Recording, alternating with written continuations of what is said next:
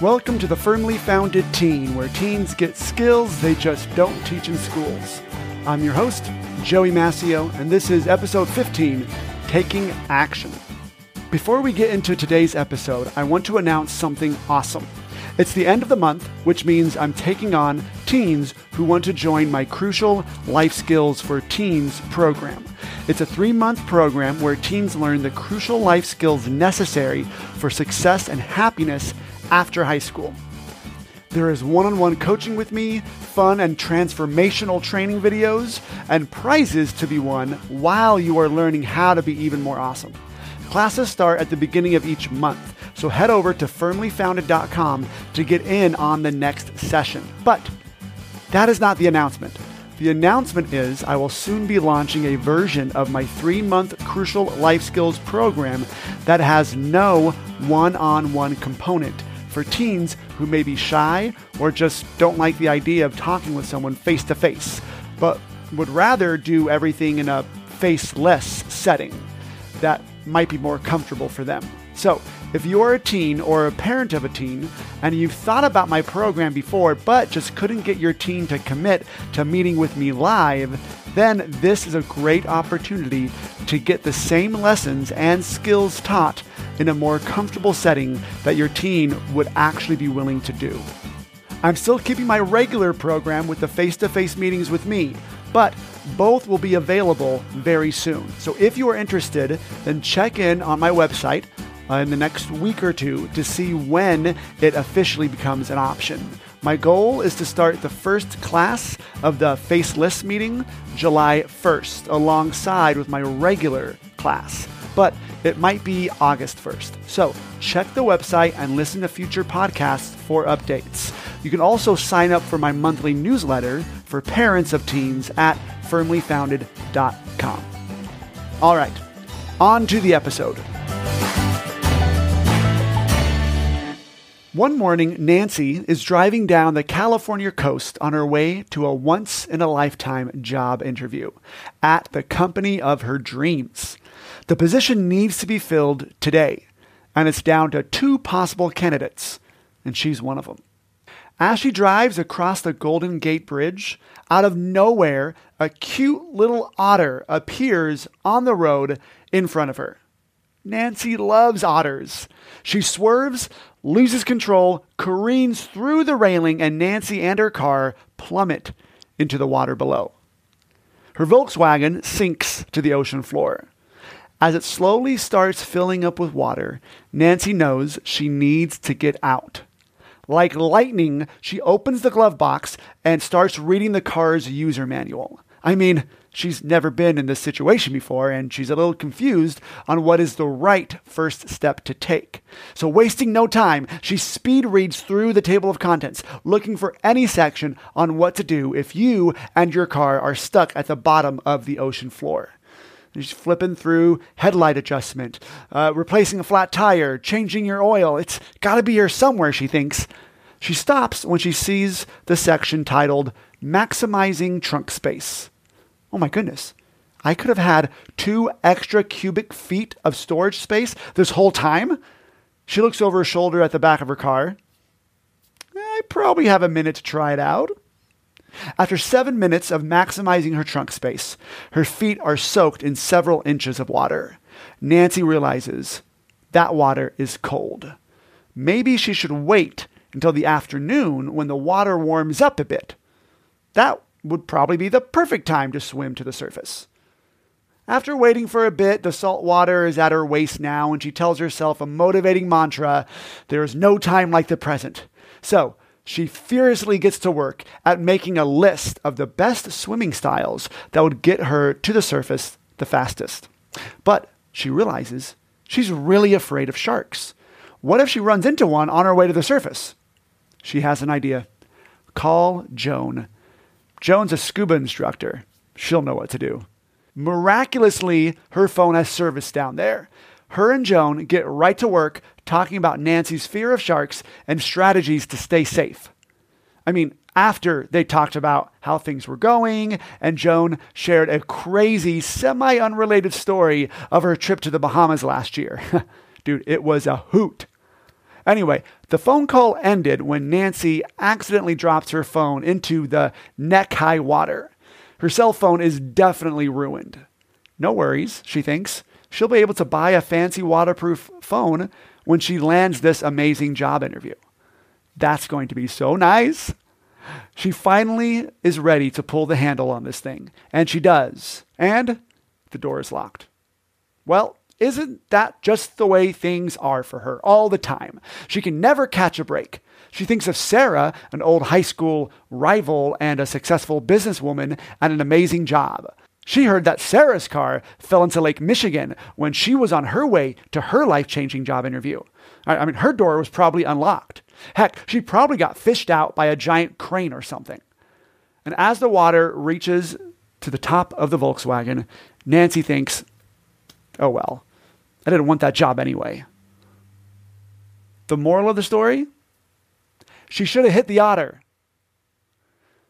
There are a ton of lessons to be learned of what Nancy did while she was under the water. But first, I want to focus mainly on what she did that got her there.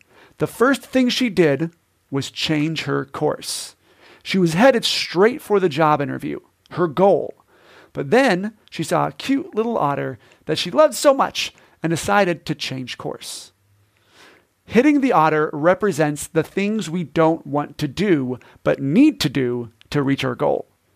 The otter is the action we are avoiding. If your goal is to have more friends, the otter is talking to that person you've been thinking about talking to, but haven't. If your goal is to get good grades, then the otter is that essay you have to write, but don't want to.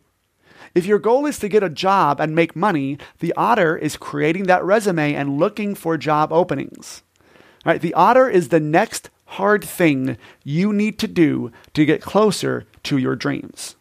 And we avoid it. We avoid it like a cute little animal in the road. And what we really need to do is hit it head on. A quick timeout. This is not saying to kill all otters. I don't want PETA to come after me.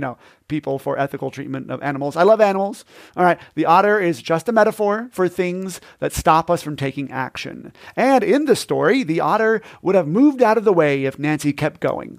Because sometimes, actually, the things we're afraid of happening, if we take action on what we want, don't actually happen.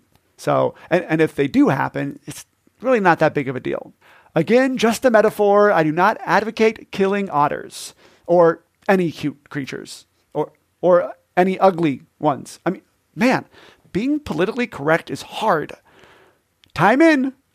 Now, since you are either moving closer to your goal or farther from it, swerving away from doing the next hard thing can put you trapped in a car at the bottom of the ocean, metaphorically speaking. Okay. Now, down here, we have two types of action we can take. Massive action or passive action. Massive action would be opening the door or rolling down the window or finding a way out and swimming up to the surface, no matter what. Right? Brooke Castillo gives a great definition of massive action. Quote, action you are going to take and continue taking until you hit your goal. Massive action includes the process of anticipating obstacles and being willing to fail and try again and fail and take more action and do it wrong yet try again and on until you reach your goal. No stopping for any reason until then. End quote. Massive action for Nancy would have been trying all the doors, the trunk, the windows, trying to break the windows, trying everything and failing but not giving up until she got out of the car. Nancy didn't do any of that. And sometimes, neither do we.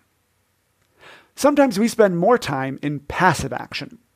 The definition of passive action, again from Brooke Castillo, quote, passive action does not get you the results you want. It doesn't even get you closer to the results you want. Passive action has to do with consumption.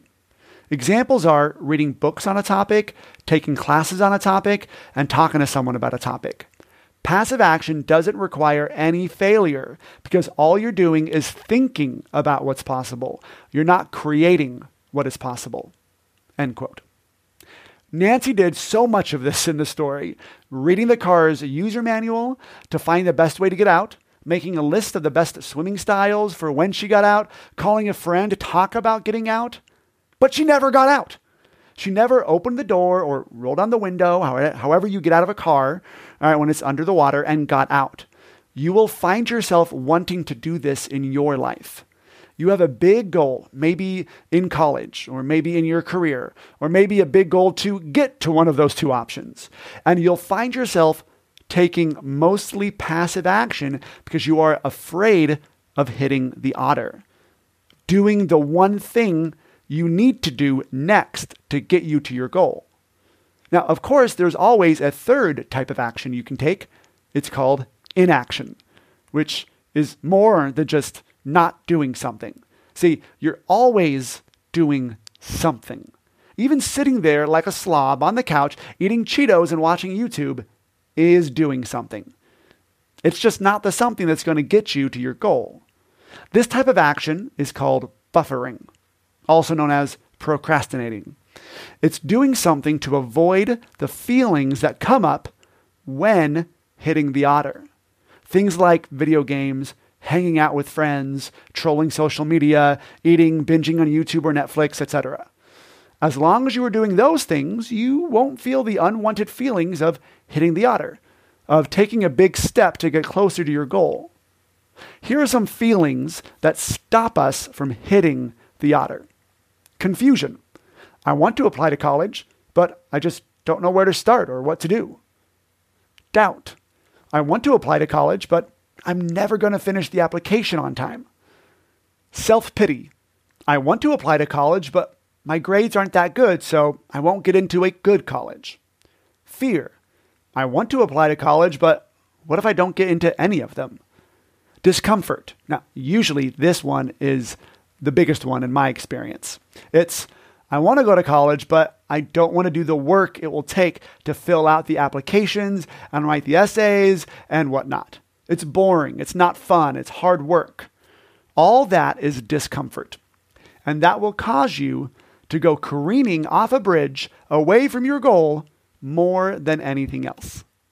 So, what do? How do you have the courage to hit the otter? How do you avoid passive action and inaction and take massive action to get you to your goals and dreams? Well, that can look different to everyone. For me, I look at my goals like oxygen. If you pursue your goals and dreams like you pursue oxygen, you would reach them every time. If I'm underwater, I'm going to swim to the surface and keep swimming until I get to oxygen. And I just choose to know that I'll get there eventually.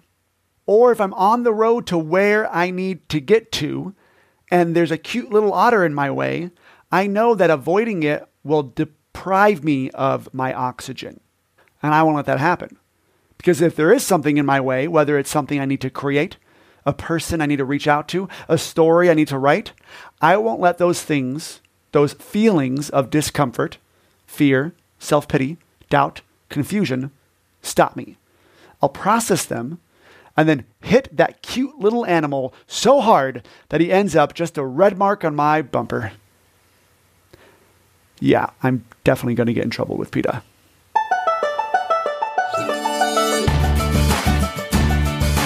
If you are a teen who wants a personal coach in your life to help you take action, overcome obstacles, and learn how to conquer the next crucial years of your life, then I'm ready to work with you. Take your parents and head over to firmlyfounded.com to sign up for some free coaching to get started. Just 30 minutes could change the next 30 years of your life.